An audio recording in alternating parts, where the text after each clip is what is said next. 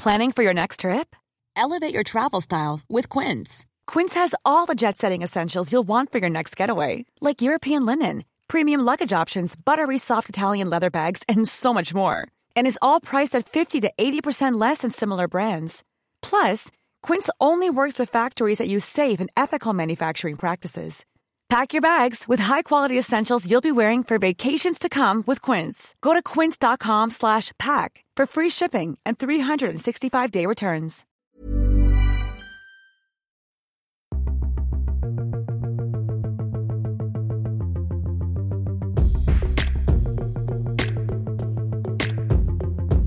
Welcome to the Luke and... I've decided to talk like Hawk from the Legion of Doom today. Welcome to the Luke Pig Show. I'm Pete Olsen, joined by Mr. Lukey Moore, and it is a Thursday, the 16th of November. Luke, did you survive A, the fireworks night, B, the week after fireworks night, C, the second week after fireworks night? Yes.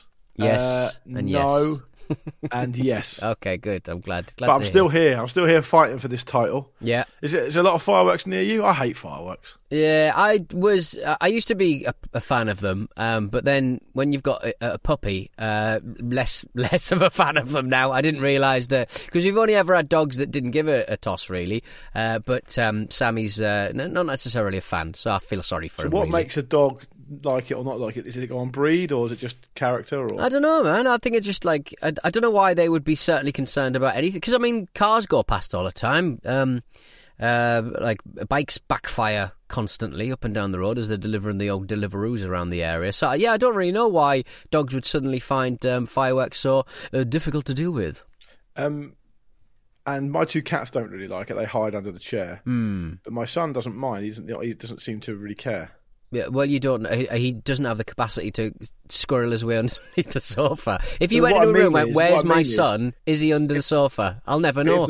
If the fireworks start going off at like bedtime for a child, which they do, yeah, you'd expect it to kind of disturb his routine or to wake him up, but it actually doesn't. I've no idea why. I watched a video about what life is like for I think sort of 8-month-old child.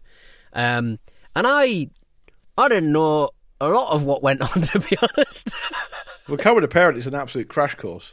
Well, yeah, like, they seem to do a lot of eating powder mixed with water and sleeping. It just seems to be like a lot of that gaff, really. Yeah, that's exactly what happens. Absolute giggle. I was like, can I just have one day like this? Did they not tell you about the poos? They didn't. To be honest, they didn't on the video. They didn't necessarily mention the poos. I think the poos are I mean, you can't really schedule a poo, can you? Really, it just happens or it doesn't happen. I mean, you probably do, don't you? You probably think, I'll go have a poo when I get home from work or whatever. No, it's very much. I've got nothing planned for the day, and then as soon as if I've been at work and I come back to the house. As soon as I pull up at the front door, for some reason, my body goes, "It is time," and it just happens. That's weird, that, isn't it? Yeah, I know what you mean.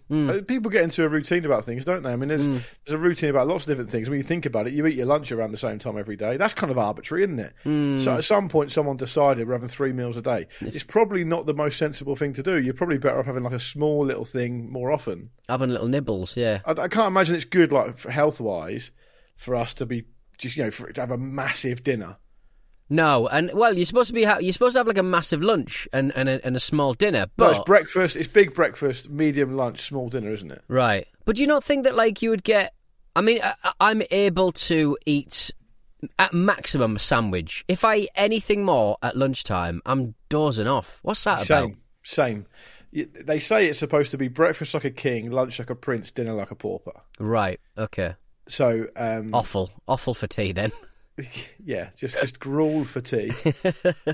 But I think I'm the same around lunchtime. If I go too big, it's difficult. It is very, very difficult. And then you got to get the Rennies out, and you're the king of Gaviscon, so you know all about the Gaviscon boys out. Speaking of food, earlier today, I cycled back from the office about lunchtime and got back here to record this.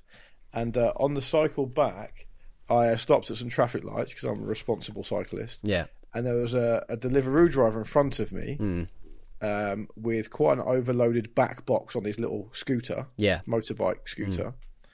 And so I pulled up next to him and said, "Oh, by the way, your box is open." Yeah.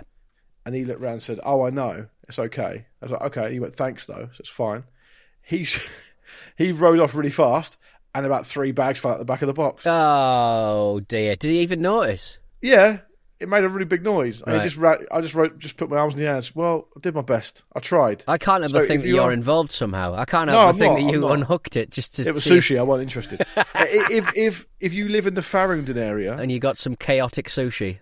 Yeah, and it was all over the place. That's basically why, because I promise you, he's picked that up, put it back in the box, and he's carried on. Because, I mean, there's a kind of semi-serious point there, because these guys, they're kind of...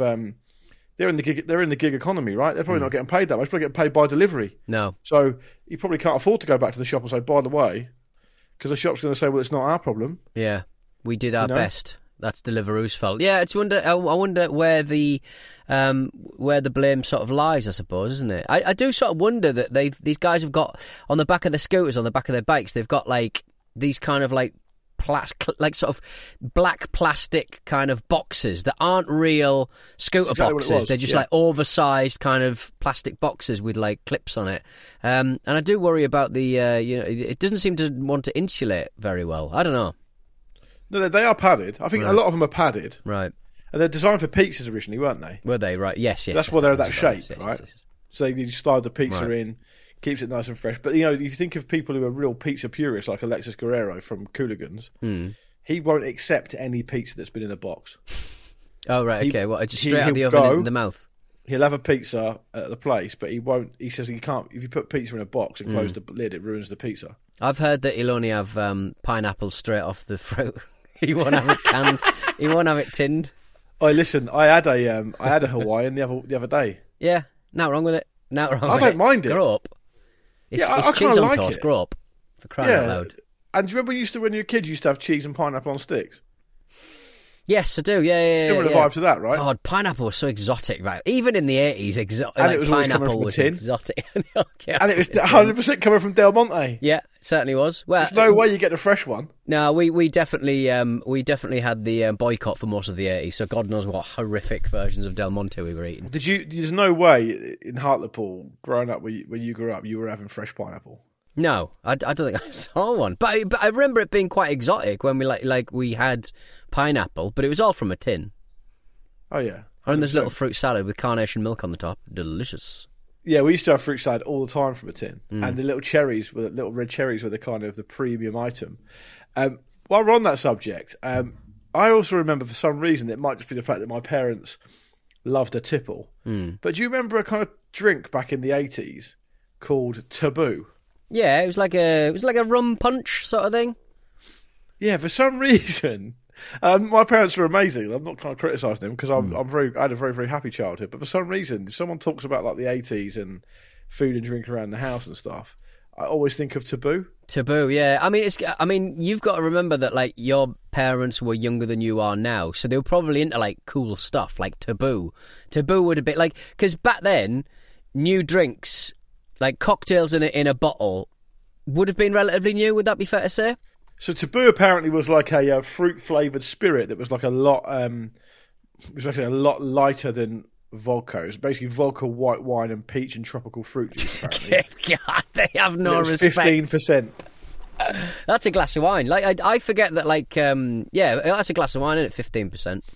It's heartburn, is what it is. It's heartburn, is what it is. But yeah, it's very difficult for me to look at a lot of foods now and go, that's not going to give me heartburn, so I'll have some of that. Yeah, I think if I eat bread too early in the day, I'm getting heartburn. If I, again, we've had 2 shows on heartburn, but you really need a pre-dose on the whole on the whole antacids to get through those kind of dishes. So I said this to you before. I've never pre-dosed. I've got to do that. Got a pre-dose. I mean, consider doing it every day. When I went to the doctors for it, she did go, just take an antacid just take one of those tablets every day. And then you just get into a bit of a cycle. But I don't need to take more and more. I've only just discovered a new nasal antihistamine that's working for me. You know, like a large percentage of heroin deaths come from people who've given up heroin. Yes, and okay. and then they use heroin again, and they use the overdose and overdose, right? That'll be you on antacids. That'll be me having You'll one have a really single- healthy kick for like 6 months, and then you'll Go get back back into to it, your yeah. takeaways again, and then you'll bolt a whole bottle of Gaviscon and you'll die. I'll just turn myself inside out with poop. And Oy, oy, oy. they cut your body open in the autopsy. There'll just be no gases. No, there'll be all gases, won't they? No, there won't be any because the Gaviscon would have eradicated them all. It Right, would be the okay. purest, like very benign, smooth insides that anyone's ever seen. Have you seen what Piers Morgan's been up to? Has he been arguing with Louis Theroux about having a fight? I seem to recall that was one of his things this week. I don't know, just men trying to be relevant. Why is Louis Theroux doing it? I mean, are they having a fight? Is that what's going to happen? Well, Louis Theroux said that he could. Basically, Louis Theroux interviewed Anthony Joshua, All right. and then talked about boxing, Right. and then I think Joshua said that he could. Joshua said, "Oh yeah, I'll fight you, or whatever." And Theroux said, "Yeah, I'll give you a fight, or whatever." And then they kind of chatted about it. And Piers Morgan, and then Louis Theroux said, "A better matchup for me would be Piers Morgan. He's very famous, and I think I could take him." And then obviously Piers Morgan did what Piers Morgan does. Do we want to see it? I do want to see it because anything that involves Piers Morgan getting punched in the face is a good thing, right?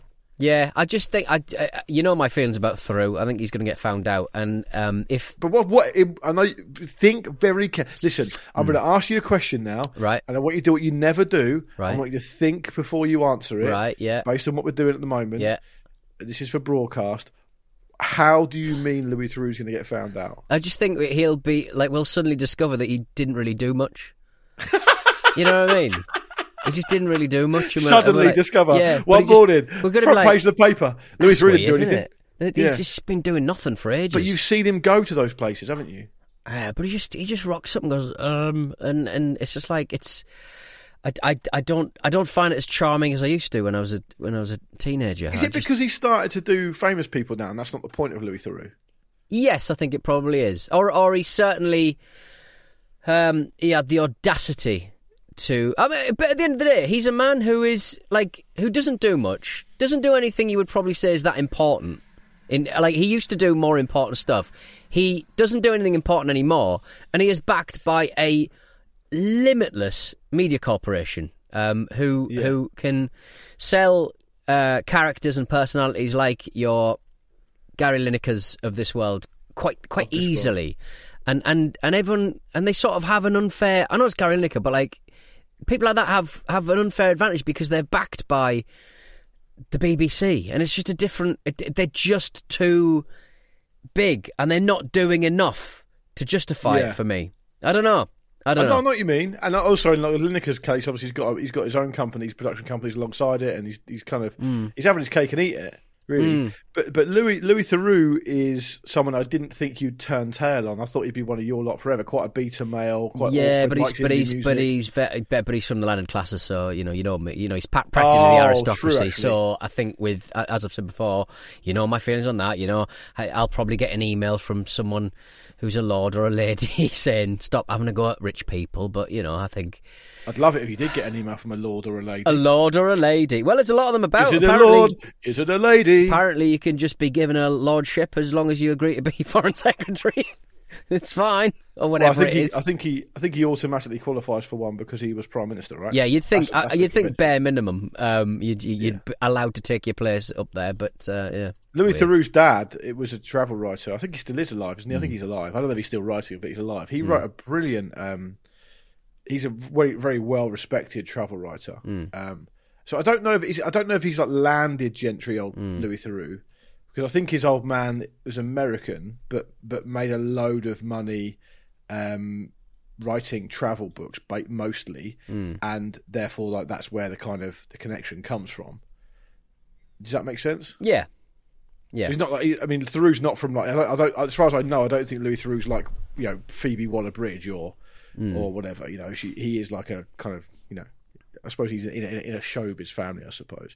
But my beef with it would be That's enough for me. Yeah, fine. We just hate any kind of success, right? Yeah. I hate any I hate any generational success. Would you sign on for, as soon as someone makes loads of success and then has kids, when they die, the kids have to start from the scratch? What, when the parents die, they have to start from scratch? Yes, like 100%, so like 100% inheritance tax or something. So when the parents are alive, you're allowed to nepo baby the fuck out your career, but as soon as they die, you've got to give up your career. No, that would be brutal. That would be brutal. I think, what about you? If you are the son of someone who's famous in your field or daughter, yeah. Before you embark upon that career, you have to change your name entirely, right, and have some kind of facial reconstructive surgery, so no one makes the connection, and then you succeed or fail on your own terms. Yeah, and if you mention the connection, you sound insane, Barry Bulsara style. And yeah, that's good. But also 100% inheritance tax.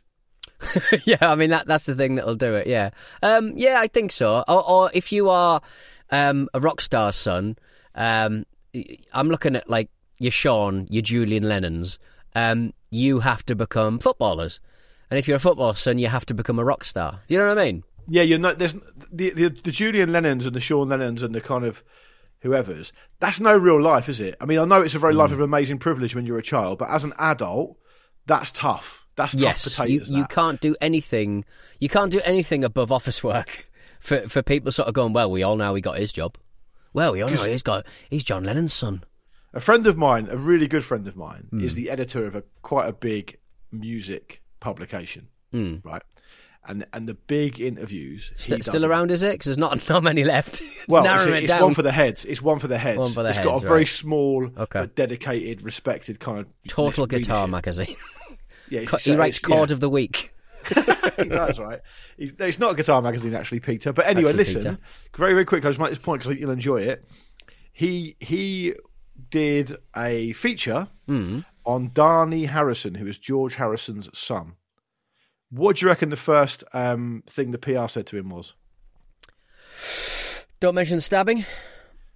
He said he's not answering any questions about his dad. Right. Okay.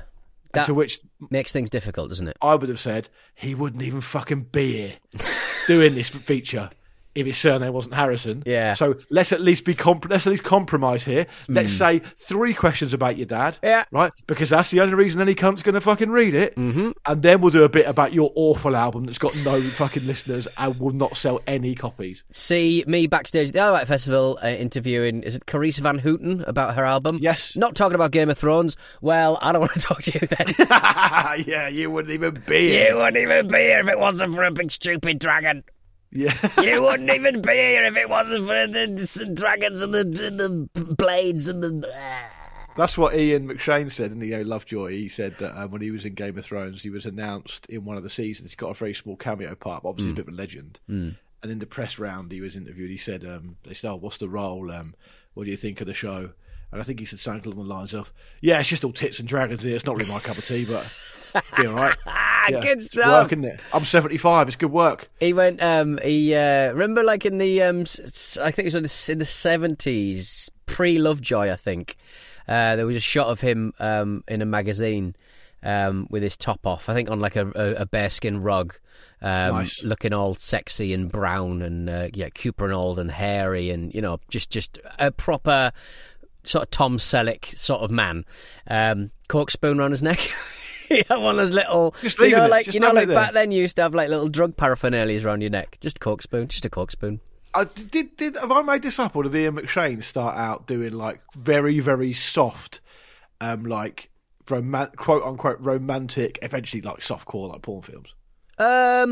Did we have that sort of industry? We didn't really have serious pornos, did we? It was more like carry on stuff, wasn't it? We didn't have homegrown. We had the Red Shoe Diaries abroad and Emmanuel and stuff like that. That was with David Duchovny, wasn't it? David Duchovny, yeah. But he was never involved in it. He would just get a letter, I think, with his dog at the start and end of every episode. Yeah. I don't actually know what it was a big vibe when Channel 5 launched. The erotic, got to fill the schedule. The erotic drama. Bit Red of grumble on Friday night.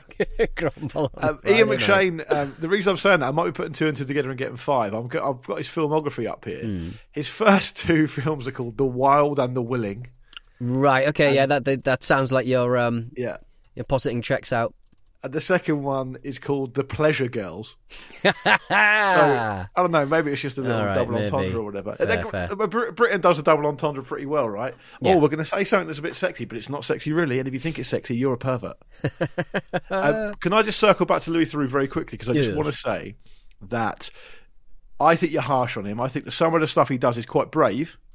Right. Putting himself out there. You know, he did a limited series recently where he was like hanging around with like, you know, violent fascists and criminal and violent rap artists in Florida and stuff. And I think that kind of life at the fringes type style is very much what Louis Theroux's all about. And I think he disarms people, particularly American people, by being the way he is. And I think that's his skill. Yeah. Do we need Louis Theroux interviewing Anthony Joshua, who's probably done 400 interviews this year? No. Yeah, that's probably true, not. Actually. Yeah, probably don't need his perspective on it, especially because he's not really... I don't know, man. He's not really... what are we getting out of Anthony Joshua that we wouldn't get otherwise? But I think the... did you see the I think the chicken... Again, the reckoning for the young chicken shop lady girl is back. Like people Amelia are very de Moldenberg. Much... Is that right? Okay, I've not really watched many of her stuff, but as soon as you start to get quite famous notables on her show, she started being less combative and just a bit like nice. Whereas you'd go the other way, wouldn't you? Yeah. The further I've gone up the tree, the less interested I've become. Really, I'd rather talk to John Power from Cast rather than Chris Pratt. What was he like? Got pissed, rode his guitarist around on the floor at a festival. That's better than Chris Pratt saying, "I only want to talk about my church." I want to talk about my church. He's doing the Garfield movie. What's that about? I know. I didn't know either. He's been Mario. He's been he only seems to do CGI films at the moment. Was Bill Murray the first Garfield? He was. Yeah, I think I enjoyed that at the time. Why can't he come back and? Well, I guess he's probably got a different voice now. He's older, and I think he did something on a film set that people didn't necessarily appreciate. I think that was one of the stories. Down, does it? Well, don't want to narrow it down. Trump. Do you want to narrow it down? Is that what you want? Is that what you want to do? You do a little Trump. But I'll tell you what, Lukey Moore, you're just going to jump in here with what Bill Murray did on set. I want to know your I want to know your search term. No, I was trying to find out what Chris Pratt did because I genuinely don't know. You tell me. I presume he's playing Garfield. But he's in Garfield. Who's playing Audie? Was it Audie or Oddie? I used to like Garfield. I used to say Odie. Audie, yeah. And Samuel, I'm just looking at the Garfield movie now with Chris Pratt. It's coming out in May of next year. Right. Samuel L. Jackson's in it. Who's he playing? Vic, Garfield's father. Oh, God. The There's no Garfield's father in this. Garfield must be about 12. I'm not having this, Robbie. I don't know who's playing Odie. I liked Odie. He was a stupid dog. He was a stupid dog, yeah. My favourite comic strip as a kid was Calvin and Hobbes. Yeah, you're a big fan of that. It's very, very American, I think. I don't know why that sort of fits in with your love of Americana, but I don't know how I got into it. Whereas my love of Snoopy doesn't. You know what I mean? No, yeah, I think I might have come across Calvin and Hobbes maybe in my granddad's newspaper. Right. Okay. As a kid, or I might have come across it when we were on holiday in the US, perhaps. But it's that's probably my fave.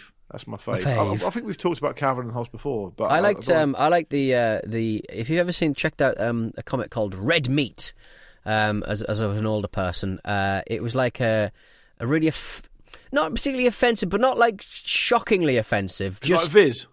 No, it was a 3-panel kind of comic, and it made me want to make my own 3-panel comics, and I did eventually make my 3-panel comics, which I'm glad to say aren't on the internet anymore, because I deleted a lot of them. But it was like.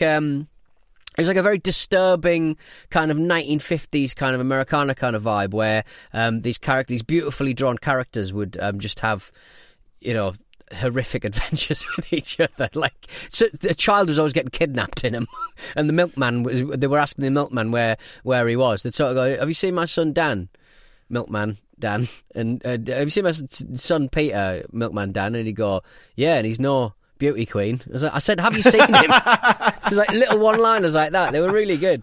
Really good stuff. I think it would be remiss of me on behalf of the Luke and Pete Show community to not ask you more about your own comic strip. Yeah, they weren't very good. Give us a flavour? A couple of them were all right. What was it? You've taken them down because they were offensive? A couple of them were. Let's see if I need to ask. Very much what I found amusing at 18, 19. So yeah, but no, they're all right. I used to get up every morning before I went to work and do little cartoons and stuff. I used to love. You were a bit of a boogaloo boy then, weren't you? A little what? A boogaloo boy? Yeah. What's a boogaloo boy? You know what a boogaloo boy is? No, I really don't know. Is it like a latchkey kid? Boogaloo boys were like these kind of like far right extremist like shit posting on the internet 4chan kind of right. Okay. What are the Boogaloo boys for around Donald Trump, and they started wearing Hawaiian shirts and stuff and to identify themselves. Is that what they're called, the Boogaloo boys? Yeah, I think so. Yeah. What does the Boogaloo mean? I don't know where it comes from. Yeah. They've got their own flag and everything. Oh God, good Lord! I'm looking it up now. Apparently, it refers to a film called Breaking 2. The Electric Boogaloo, which is an American dance musical, but they're just shit poster fucking moron. Okay, fair. It's probably just completely. No, I could draw, and I was trying to do proper jokes. Thank you.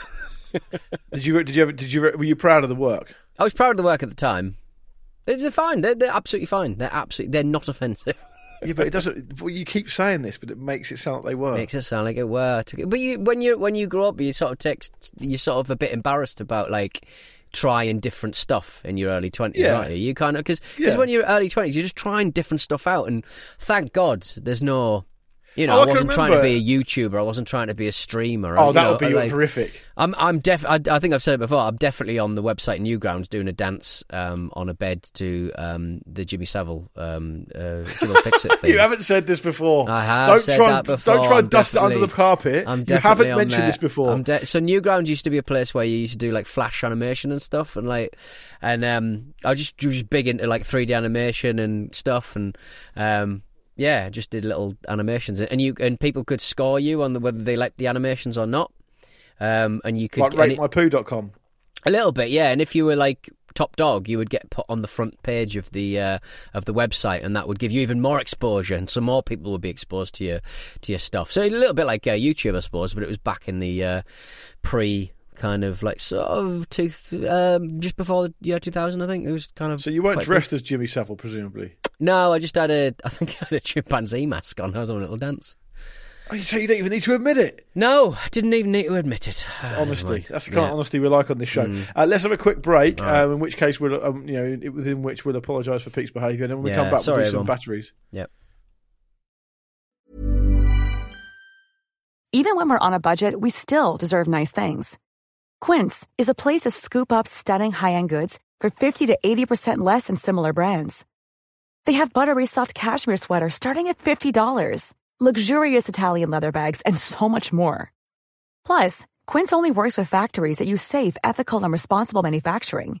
Get the high-end goods you'll love without the high price tag with Quince. Go to quince.com/style for free shipping and 365-day returns. All right, we're back, and every single Thursday on the Luke and Pete Show, we talk about all things a battery. Cody has got in touch because he's found a battery inside a smoke detector. My girlfriend mentioned a smoke detector had been beeping for days. I said I'd not heard it once. She dead stared me for a few seconds, and sure enough, there was a beep.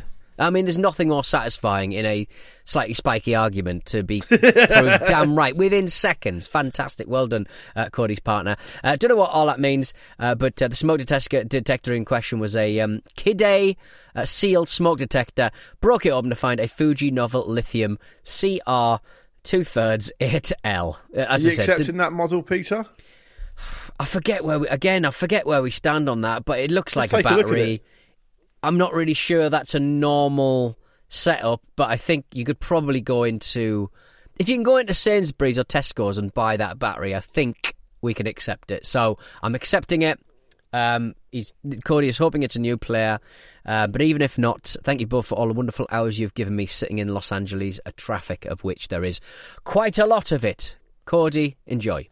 Yeah, thanks, Cody. Thanks for sending that in. You, regardless if it's legal battery or not, you are the third person to send that in. Our friends Rafe and Jacopo, which is a great name, have also both sent in the Fuji Novel Lithium. So not a new player, but the third person to send it. Lovely stuff. If you've ever, he's actually got the picture of him holding a battery over the top of the back of a smoke alarm, and it's obviously got a printed circuit board that was made by a computer, and so all of like the components, the resistors, the transistors, is that word? The capacitors and stuff, they're all kind of, and the little chips and logic gates and stuff, and speaker and battery, they're all kind of like on the circuit board. They got these little sort of channels of copper, sort of going from component to component. And like, if you ever go back to like looking at stuff from like the 1970s, and you look at a circuit board from the 1970s, it was all hand drawn. And back then, the technology would mean that, like, my dad, when he was an electrical engineer, he used to draw circuit boards like that. So he'd draw out a circuit board on a piece of paper with a special pen, I think, and then they'd use some kind of machine and they'd shine a light through it, and wherever the pen was, copper traces would be sort of drawn. But back then, the technology didn't sort of mean that you couldn't put sort of right angles. So these people draw the kind of like the sort of traces of where the electricity goes by hand. And so like you go back to the 70s and you look at these kind of lovely circuit boards that were almost like a work of art, because the men and women had to sort of draw the circuit boards by hand from component to component. Oh yeah, I'm looking at one now. It's really beautiful, actually. It looks like a big flower, like an old kind of circuit board. It's like the difference between how beautiful they were back then, and obviously they were thicker and they probably didn't work as well. But how we've kind of like lost the artistry of someone who can draw a nice circuit board. So, my dad was big in electronics. He was actually in electronics procurement, but he was very, very good at that kind of stuff. And he would I remember him grabbing, something that needed fixing, and it had a circuit board in it, and grabbing it and soldering it and finding where the connection was broken and refixing it and all that kind of stuff. There's something really interesting about reflowing it. Yeah, and I think obviously you can't do any of that stuff now, can you? I mean, people have a go, to be honest. I'm a big fan of watching men who will take Amazon returns from Amazon and try and fix it by recapping something or reflowing some solder and then reselling it, making about £2 per hour on their labour. Shit. Absolute waste of time, but I enjoy watching it. Speaking of, I remember reading a while back that there was a thing in Time magazine about the world's smallest microchip. Right. That's been at that point had been created, and it's obviously a nano chip or whatever, and it's made by IBM, and it can fit 50 billion transistors, 50 billion on the space the size of a fingernail.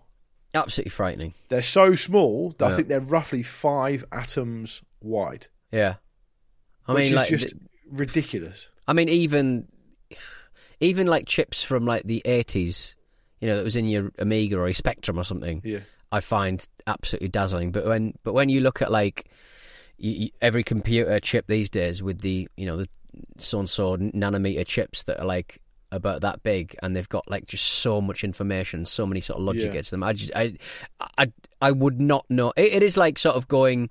It's like they may as well just be showing me like a magic tree, I don't understand. That's what it is, though. But I said that to you the other week about when it comes to like the coding for video games. Yeah, insane. Like it's baffling to me that you play a game against other people on the other side of the world in real time, and the detail is incredible. And when you drill that down to its basics, it's all ones and zeros. Yeah, wild. You'd think there'd be a better way of doing it these days. Well, I mean, there is quantum computing, but you know what I mean. Let's rattle into our last two battery brands. Aye up, boys, says Brad. It's your favourite battery collecting numismatist. Boy, am I feeling lucky. 3 sevens on a battery. Is this a new player? I'll stop sending them in if my track record is broken. I'm currently in Reunion at the moment, hoovering up batteries and coins. Here's a nice picture of the morning walk we had. I presume that's Reunion Islands, where yes, it will be, yeah. And Laurent Robert is from. Do you remember Brad? Yeah, exactly. He is. Doesn't Brad collect coins as well or something? Yeah. That's what a numismatist is. Anyway, I know that because we learnt that on the show before. So it was a 777 battery. Is that what you said? 777. Nice red, silver kind of design. I like it. He's also included a picture of his walk in Reunion, which looks absolutely beautiful. Looks like Jurassic Park. Ridiculous. He's not the first person to send in the 777s, actually. They first were sent back in June of 2017 by David Speed. I presume... was David Speed a football player, or was that David Speedy? David Speedy and David Gary Speedy, Speed. Scottish guy, right? Yeah. Anyway, so you're not a new player, I'm afraid, Brad, but we really appreciate the update and the submission. Oh, sorry, Brad. I'm so sorry. Well, let's move on to Lee's submission. Your chat about Ghostwatch brought back long-forgotten traumatic memories. I think it was 6 when it aired, and it scared the life out of me. I believe they came back on air to explain it was a hoax, but we had already gone to bed and missed that. I was scared to flush the toilet for months in case pipes popped up in my house. I'd completely forgotten about the Parkinson bit, though. Anyway, the batteries from a kids' DJ mixing deck thing. Probably not a new player, but as I am digitally passing by, I thought it was worth a crack. Tian Q. Q? Yeah. Tian Q, I think. Tian Q. Yeah, I mean, Lee, you are the 36th person to send that battery in. Oh, dear. So not close to a new player, but I appreciate you reminiscing about Ghostwatch, which was fucking frightening. And I couldn't find. I did try after the last show we made when we talked about it to find it online. I couldn't actually find it. Surely somebody's uploaded it. Some absolute. Yeah, but I'm not very good at saddo. searching stuff on the internet like you are. So maybe you can find it for us, Peter. All right, darling. Well, that's about it for us. That's another Luke and Pete show done. We'll be back on Monday, wherever you reside. I guess technically we appear at like 5 a.m. on a Monday. UK time. UK time. So I guess West Coast. West Coast's probably still on a Sunday, isn't West Coast, you're going to get it at 9 p.m. Sunday. 9 p.m. So anything west of Texas is Sunday night. There's also a little known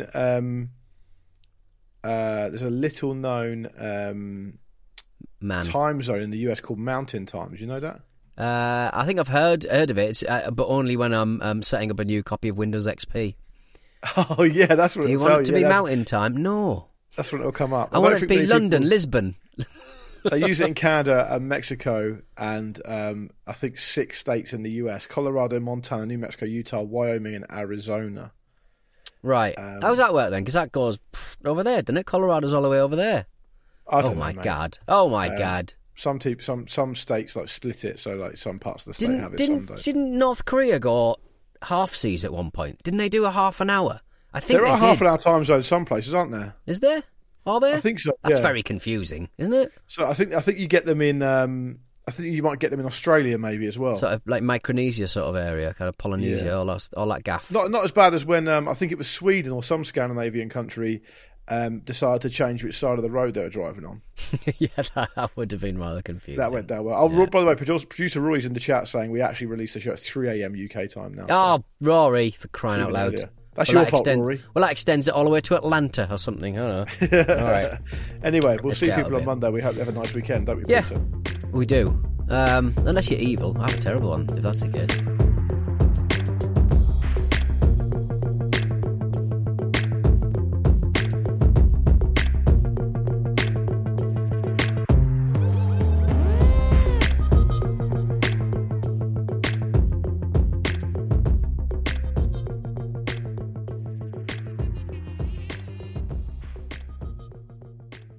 The Luke and Pete Show is a Stack production and part of the Acast Creator Network.